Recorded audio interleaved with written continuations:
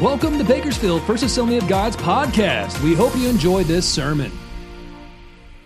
I've learned a long time ago not to just do things for the sake of doing them. I believe with all my heart that I don't have anything to offer you, and you don't have anything to offer me other than maybe a friendship. But if we walk together and we're obedient to do what God tells us to do, we can not only take on giants, we can take on demons and command over them that they have to leave and flee from whatever it is that we're faced with. Do you believe that? I believe it with all my heart. So that's what we're trying to do. We're endeavoring to find out what God wants us to do.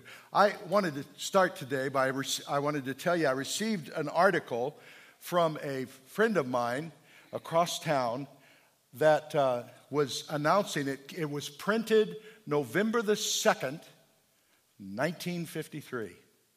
I was only 9 months old. But it was about this church. It came out in the Bakersfield, Californian.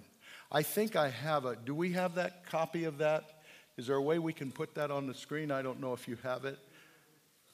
But it was talking about, our pastor at that time was C.M. Ward. C.M. Ward pastored this church, not on this location, but he pastored the church for 9 years. And the article was talking about how C.M. was leaving this church in order to move to Springfield, Missouri, to begin a worldwide media ministry, and that would eventually become known as Revival Time. But the article went on to talk about this church and the impact that this church had on its community at that time, but not only on the community, but on the world. And as I was reading that article, I got excited. It was like the Holy Spirit started churning in my spirit an affirmation of something that I've been telling you almost every week, and it's this. The best days for BFA, and there it is right there. The best days for BFA are not behind us. We thank God for what He did in our illustrious past. We give Him praise for that. But the best days for this church are before us. I believe that with all my heart. I'm praying that that will sink deep into your spirit, that the Holy Spirit will get a hold of you and give you that sense of anticipation for what He's going to do. I guess the question I ask as a pastor between the pastors, I'm asking, well, God, how are we going to get there? What do we need to do? How can we be a part of all that God wants to do in us and through us to touch not only the people in our community, but to continue touching the people in the world? That's what I want to talk to you about for just a few moments, and then we're going to partake of communion together. I would invite you this morning to open your Bibles to the Old Testament book of Leviticus. Leviticus chapter 19.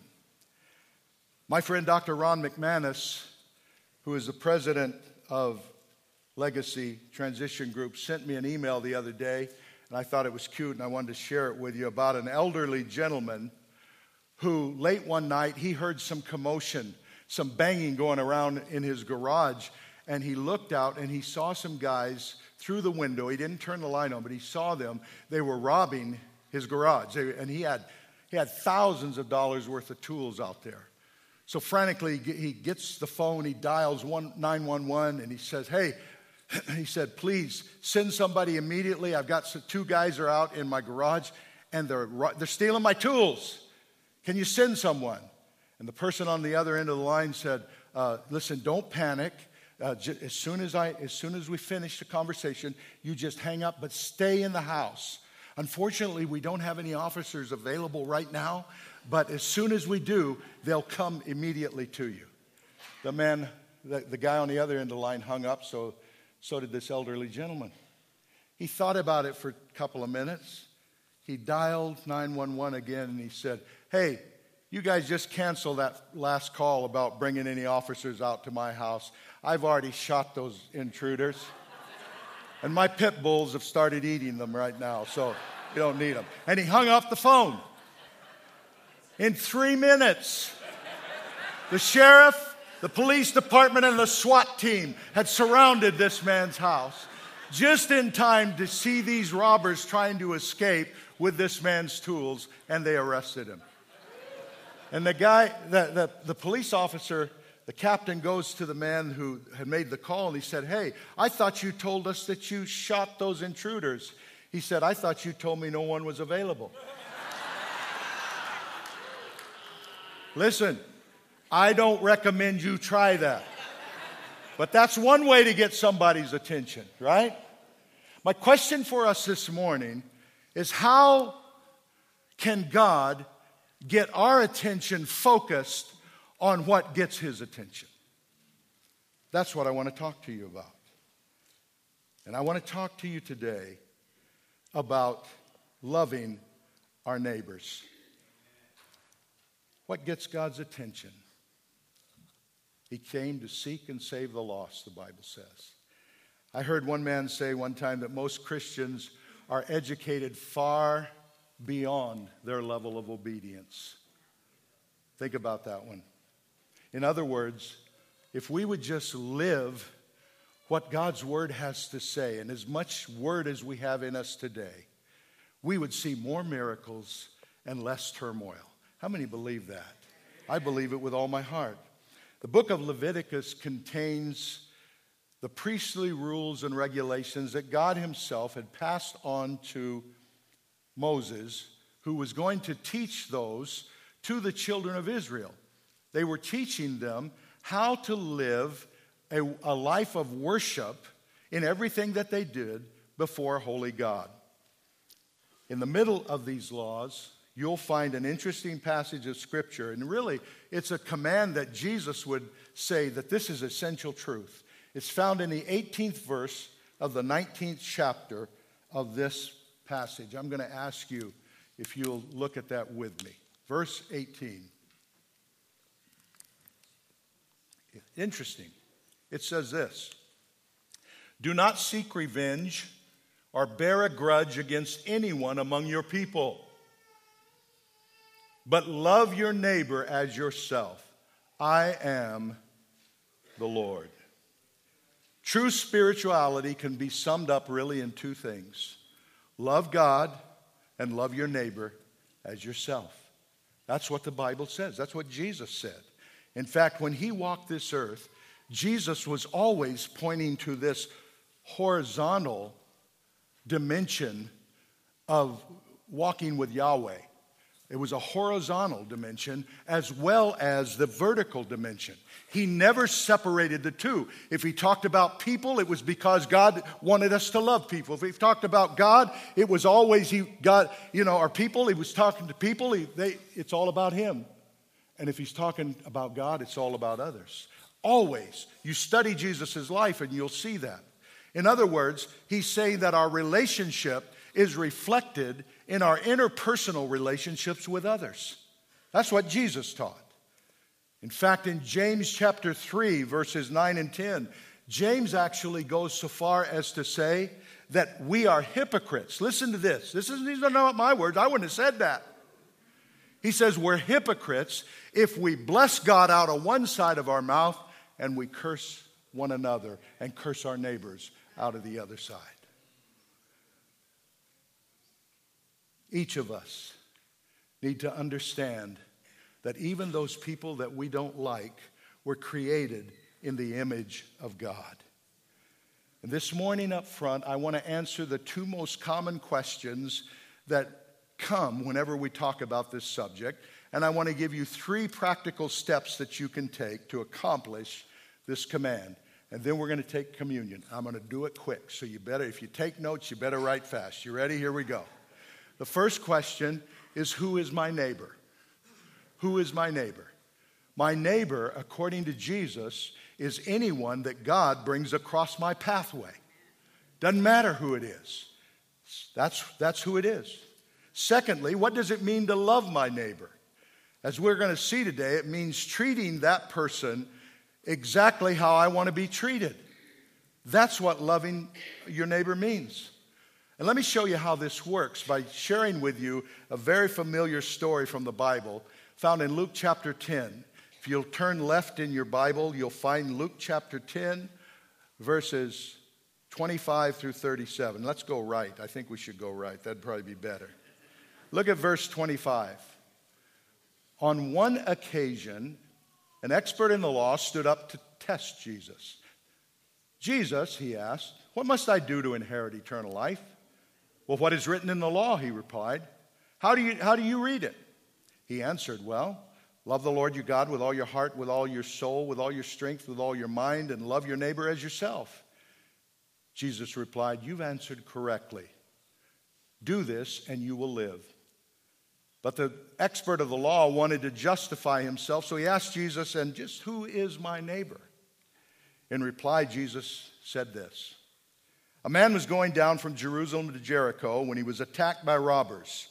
They stripped him of his clothes, beat him, and went away, leaving him half dead. A priest happened to be going down the same road, and when he saw the man, he passed by on the other side. So too, a temple worker, a Levite, when he came to the place and saw him, he passed by on the other side. But a Samaritan, those hated Samaritans, as he traveled, came where the man was, and when he saw him, he took pity on him.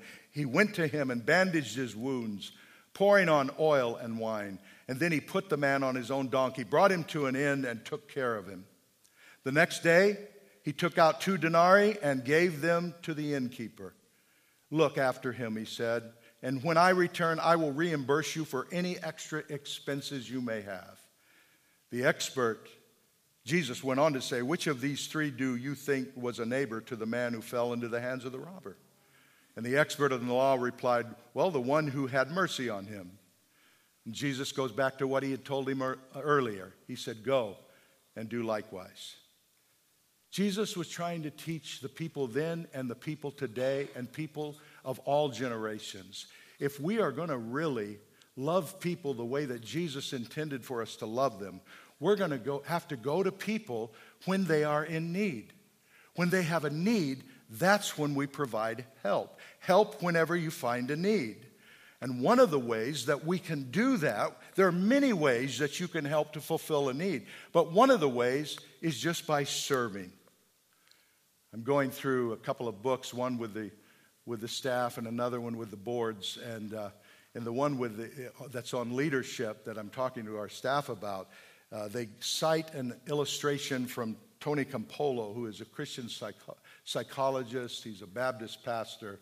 And he wrote a book called Everything You've Ever Heard is Wrong. Interesting book. He tells a story about Joe. Joe was a drunk who found Christ at a homeless mission. Joe seemed to be beyond help. He seemed to be beyond hope. He was a drunk.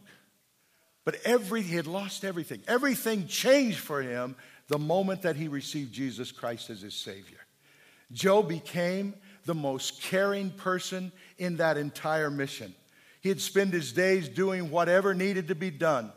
I mean, he would do it with a smile on his face and gratitude in his heart that he was given another chance just to do something productive with his life.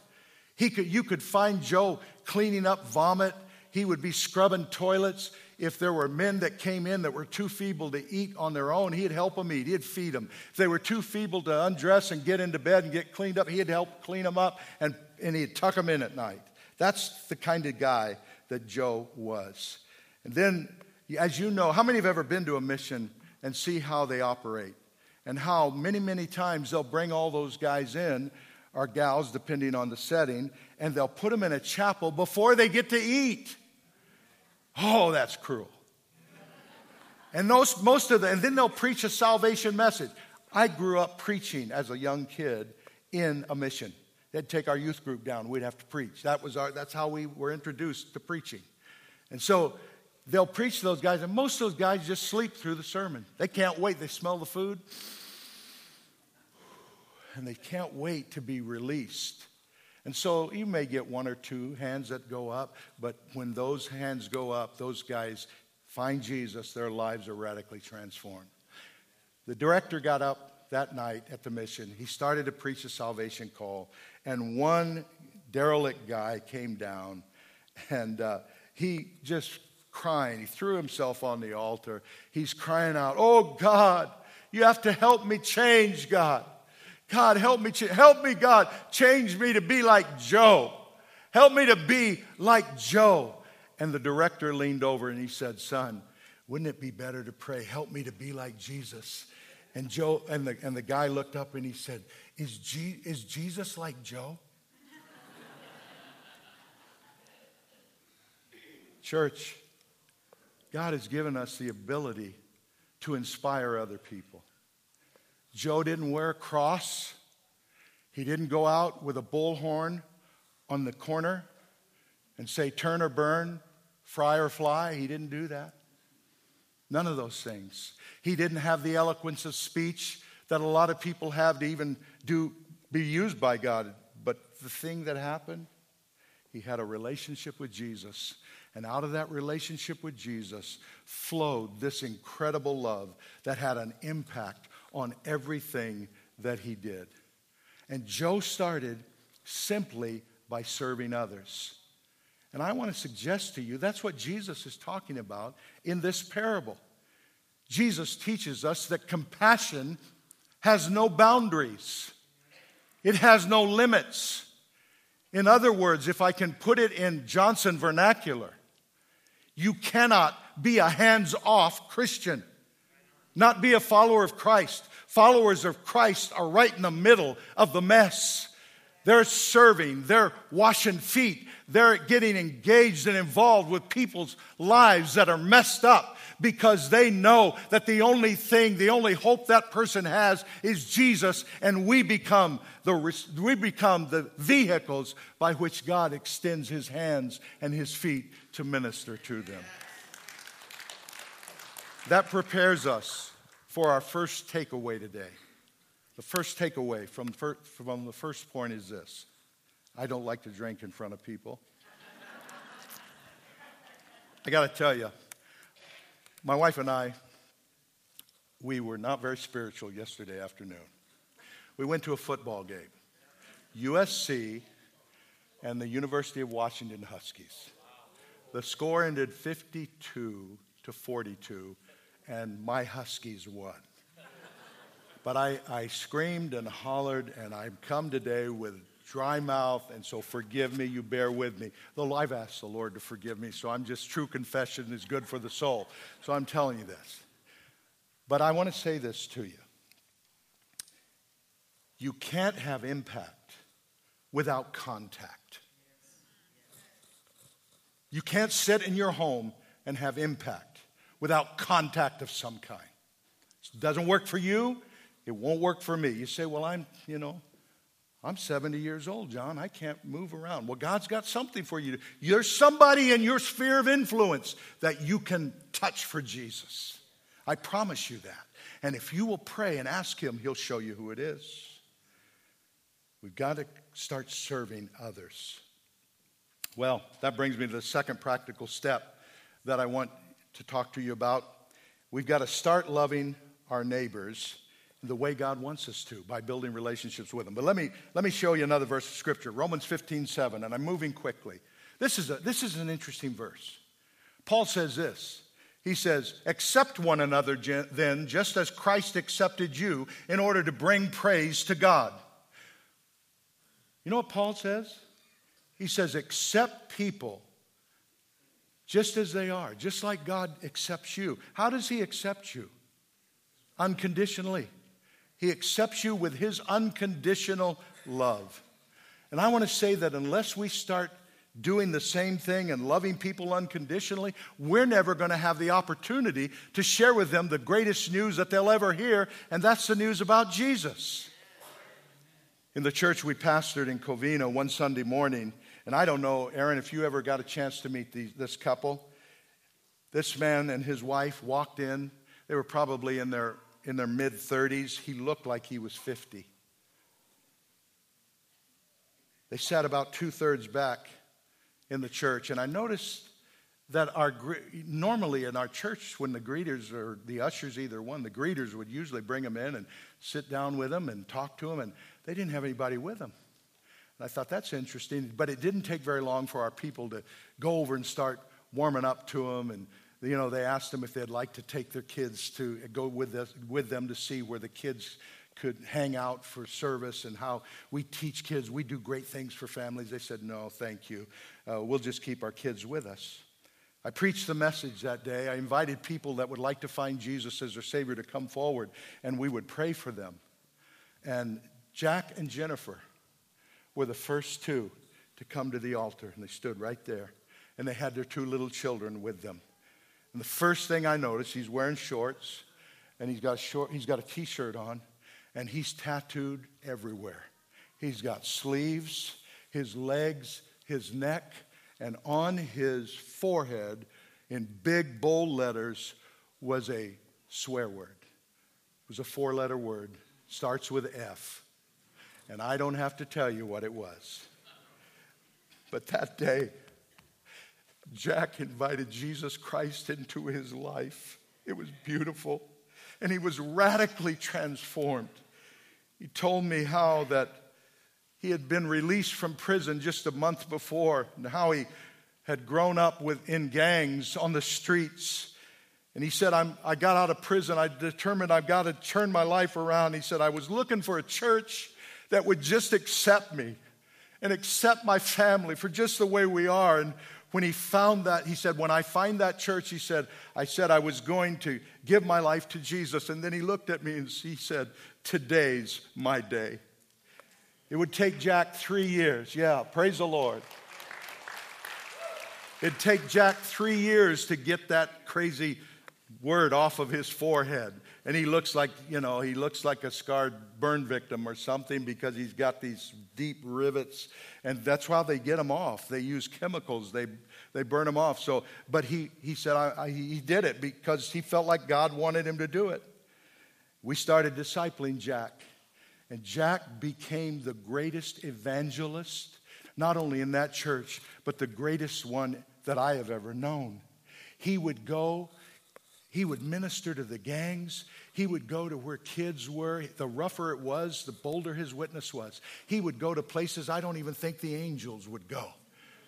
But he was bold with his witness. And he would go in and make friends, and then he would invite them to church, and they would find Jesus, and our people started loving on them.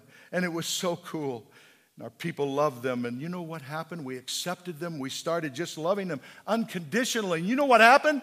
God cleaned them up from the inside out. We didn't have to clean them up. That's not our job. Our job is to love them and accept them and to forgive them. How many of you think that it would be pleasing to the Lord if we at Bakersfield First Assembly start loving others and accepting them and gain a reputation? We have a reputation out there. All kinds of things. But what would happen if our reputation was, you know what? Hey, you want to get set free from something? Go down to that Bakersfield First Assembly. They know Jesus. They'll help you. They'll love you. You'll find a family down there. Wouldn't that be great? I wonder what could happen to the crime rate in this city, to the divorce rate in this city, to how many kids will be put in foster care in the next 12 to 16 months. How could we impact that if we just start loving like Jesus loves? I see that in you. I believe God's calling it out of you. And His name is Jesus. He's in you by the power of the Holy Spirit. He's saying, let me out.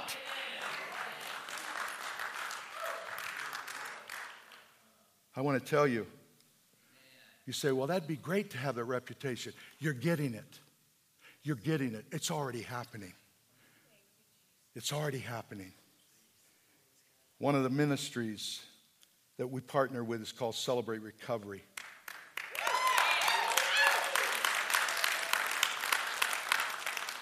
Nicole and Tony Sanchez have been a part of this church going on 2 years. God saved them out of addiction, abuse, hopelessness. I read their testimonies. I couldn't read them to you to see how far God's brought them. And it's been so amazing. It's been so amazing to watch them as they now are pouring back into people who come every Saturday night and they pour into them and they tell them how much Jesus loves them and how he can set them free. But they don't just pray for them to see them set free. They teach them how to live free. And it's been so exciting to see.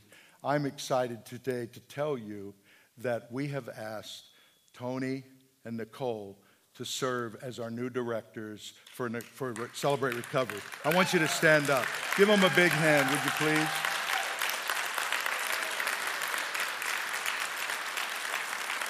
God bless you. We love you guys. We love you guys. Now here's our takeaway. You can't have impact without contact. And you can't have impact without unconditional love. It's a fact of Scripture. I want you to know today, as lovingly as I know how to say this, God has not called us to judge. He's not called us to have critical spirits.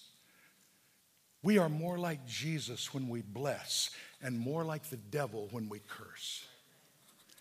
You don't believe that? Look at the Scriptures. I'm putting the devil on notice. I'm going to talk to you about this in 2 weeks, what the Holy Spirit has been speaking to my heart about things that are attacking us. We're going to deal with that in 2 weeks from today. I hope you'll plan on being here. So you can't have impact without unconditional love. And then lastly, and I'm going to close, I want our musicians to come if they would. I want you to look at Luke chapter 19. We find another principle for really loving our neighbors in this passage. When I was a kid, about this big, in Sunday school, we used to sing a song about this passage I'm going to give you. Luke 19, verses 1 through 10. Jesus entered Jericho and was passing through. A man was there by the name of Zacchaeus. He was a chief tax collector who was wealthy. He wanted to see who Jesus was, but because he was short, he couldn't see over the crowd. So he ran ahead, climbed a sycamore tree to see him, and since Jesus was coming that way, Jesus walks up to the tree. He says, Zacchaeus, get down out of that tree. I'm going to your house today. So he came down, and all at once, that's where they went. And all the people, listen to this, all the people saw this and began to mutter. The King James says, murmur. He has gone to be the guest of a sinner. But Zacchaeus stood up and he said this to the Lord. Look, Lord, here and now I give half of my possessions to the poor, and if I have cheated anybody out of anything, I will pay back 4 times the amount. Jesus said this, today, everybody say today. Today, salvation has come to this house because this man too is a son of Abraham. And then this verse 10, for the Son of Man came to seek and to save those who are lost. Notice the sequence. Jesus first went to him, went to his house, and had lunch with a sinner. And then, everybody say then. Then he ministered salvation to him. Friend, if you're going to have an impact on lost people, on your neighbors, you're going to have to get out of our comfort zones. We got to meet people who are different from us. We got to get outside the walls of this beautiful facility and into the community and become a friend of sinners just like Jesus did. That's what true followers of Jesus Christ do. Get out of your comfort zone for the sake of others. And I want you to know that takes a sacrifice on your part. It means you've got to invest your time into others. But how many of you know that love without sacrifice is convenience? And I hate to burst your Christian bubble, but God did not send his son Jesus just so he could make his children, people of convenience or comfortable. He wants you to be comfortable, but he cares far more about your character and my character than he does about our convenience. Are we Christ-like? That's what he wants to know. And he will work in our lives. That's what he's doing. He's chipping off the rough edges so that when people look at us, they may not remember our name, but they'll remember the God we serve. Today, I want you to hear from Chris Guerrero about an opportunity that we as a church have to make in our community.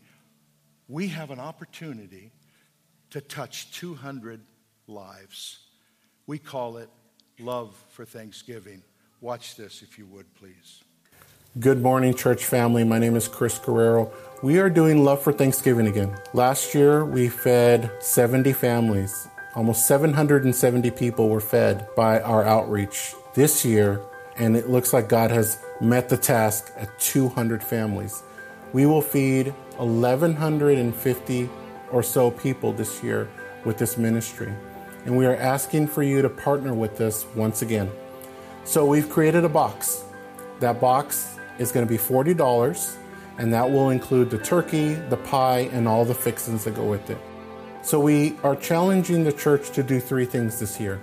One, to buy the box that's going to be delivered to these families in need. Two, to pray for the box. We have a list of the child's name, the mother's name, and the address of where this box is going to go to.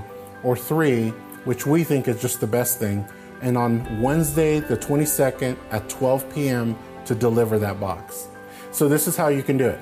After service, go to the lobby. You're going to see the box and everything that goes with it, a sign-up sheet, and a prayer list. We want you to either participate in purchasing the box, praying for the box, or delivering the box. Or do what we want you to do and do all three. And we would just like you to partner with us as we go along through this journey one more time, meet the call that God has asked us to do. Isn't that awesome?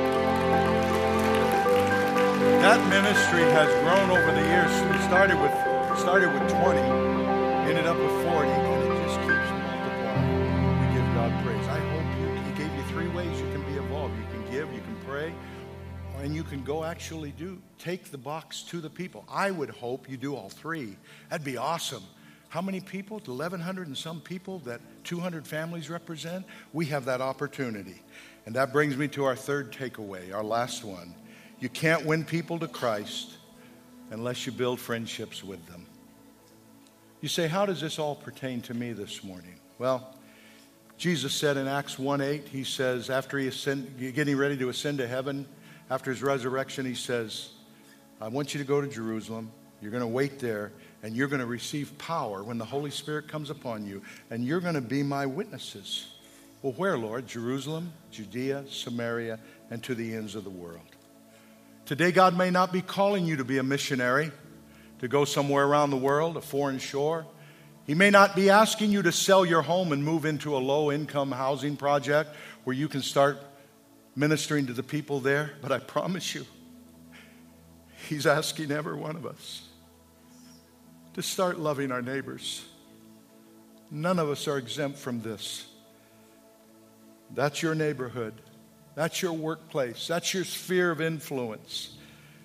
In a little over a month, you will have an opportunity to invest and invite friends, families, and neighbors to one of our Christmas services. On the 10th of December, we're going to have a family Christmas Sunday, and we'll bring all the family together. It's an opportunity to bring people in your neighborhood, in your family. Make sure that they have an opportunity to hear the greatest message of the world, that Jesus came to be with us, God with us. And then on December 24th, we'll have two Christmas Eve services, one Sunday morning, one Sunday afternoon. And those are identical. You don't have to come to both, but you could bring your family, friends, your neighbors, others. You could bring them to one or bring two sets. That'd even be better. You say, well, what are you wanting us to do today? Well, you received this card when you came in this morning. I'm going to ask you to pull it out. It's called an Invest and Invite card. If you didn't get one, our ushers are poised and ready to make sure that you aren't left out. If you didn't get one, lift your hand and we'll make sure you get it. There's some here in the centers. Thank you, gentlemen. Thank you. Yes, and just lift your hand way in the back. Thank you so much. Over to my right, there's a bunch over here. Just leave your hand up, and they're coming to you. Let me read it for you. It says, invest and invite. I will seek to invest in others who do not have a personal relationship with Jesus Christ and invite them to church. Colossians 4:5 says, Live wisely among those who are not Christians and make the most of every opportunity. And then on the back, the following is a list of 3 people I am attempting to invest and invite to this journey. I will do 3 things. I'm going to pray daily for them.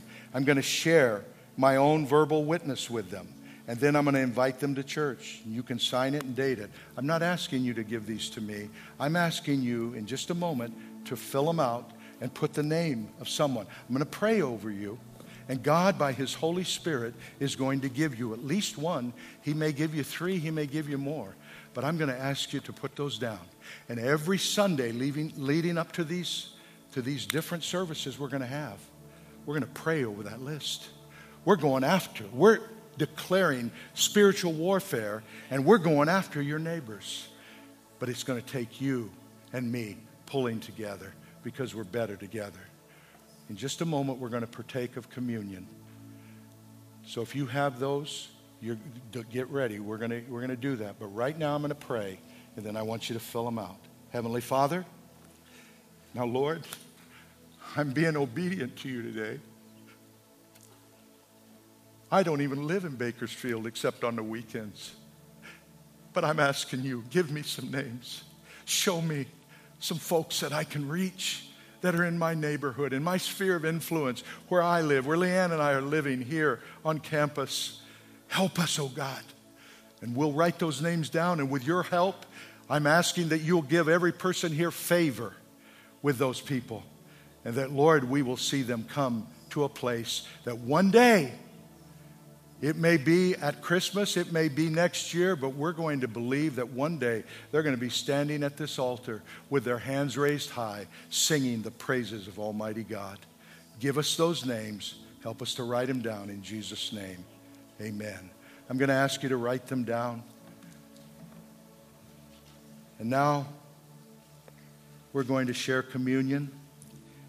I'm going to ask you to pull very carefully, pull the cellophane off, or the tap. Now, for some reason, I may need a little help here.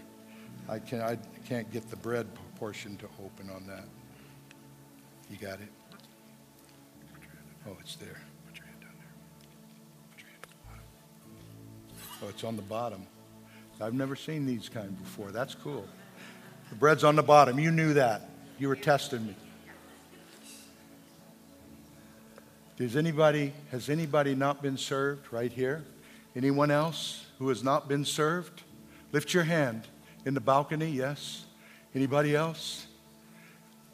Yes, there. May I say this? Over here to the left, Craig, back here. May I say this? The people on your list have not been served. How will they be served unless you and I go to them?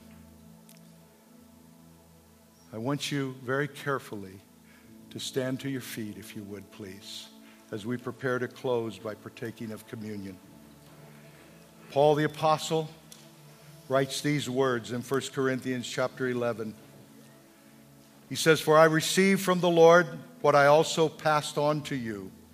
The Lord Jesus, on the night he was betrayed, took bread, and when he had given thanks, he broke it and said, 'This is my body, which is for you. Do this in remembrance of me.'"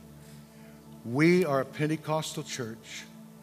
We believe in divine healing. We believe that that when the Scripture says that he took stripes on his back for us, those stripes not only healed us relationally with Father God, but they provide for physical healing.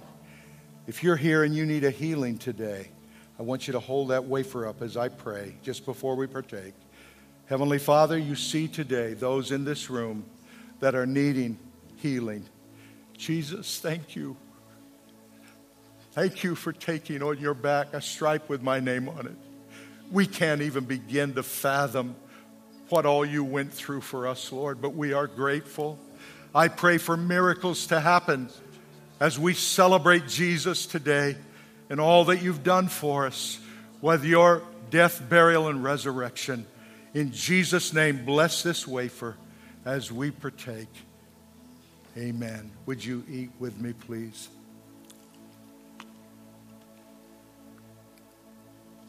Hallelujah. Why don't you thank Him? Thank you, Lord. Those of you that were asking for healing, thank Him. Lord, thank you for my healing. In the same way, after supper, He took the cup, saying, "This cup is the new covenant in my blood. Do this whenever you drink it in remembrance of me. For whenever you eat this bread and drink the cup, you proclaim the Lord's death until He comes." Bow your heads with me. This cup represents forgiveness. There is no sin too black that Christ's blood can't sponge clean. I don't care how many times you've done it, He forgives. There's no guilt, there's no fear, there's nothing, no shame that can stand between you and Father God because of what this cup represents. This cup represents healing between siblings. It represents forgiveness for you harboring a grudge against someone. It's forgiveness. And today, if you want to receive that forgiveness, maybe you're for the first time today, I want you to hold that cup up. If you need forgiveness today, there's something you need to get under the blood. Maybe you're sharp with your spouse and you said things you shouldn't. Maybe even on the way to church. You need to ask forgiveness of the Lord, and you need to ask forgiveness of your spouse. Or maybe it's your boss. But today, you're saying, "God, forgive me. I celebrate what you've done." Heavenly Father, you see the cups that are raised. I have mine raised. I want to thank you for saving me from my sins. Lord, you changed me. There's no comparison that the old John Johnson, nobody would even know. But God, you made me new. And every day you're working and sanctifying me and making me more like Jesus. I thank you for that. We celebrate this forgiveness and we ask you, Lord, to continue to wash us clean. In Jesus' name, bless this cup as we partake. Amen. Let's drink together. Hallelujah. Let's thank Him, friends. Thank you, Jesus. Thank you, Jesus. Thank you, Jesus. The early church, they would take communion every time they gathered. And they would partake, they would sing a hymn, and then they would love one another on their way out. You've been listening to Bakersfield First Assembly's weekly broadcast. BFA is located on the corner of California and Marilla Way. We meet every Sunday morning at 10:30 a.m. in person and online on Facebook and YouTube. For more information, check out our website, bakersfieldfirst.com, or download our app from the App Store.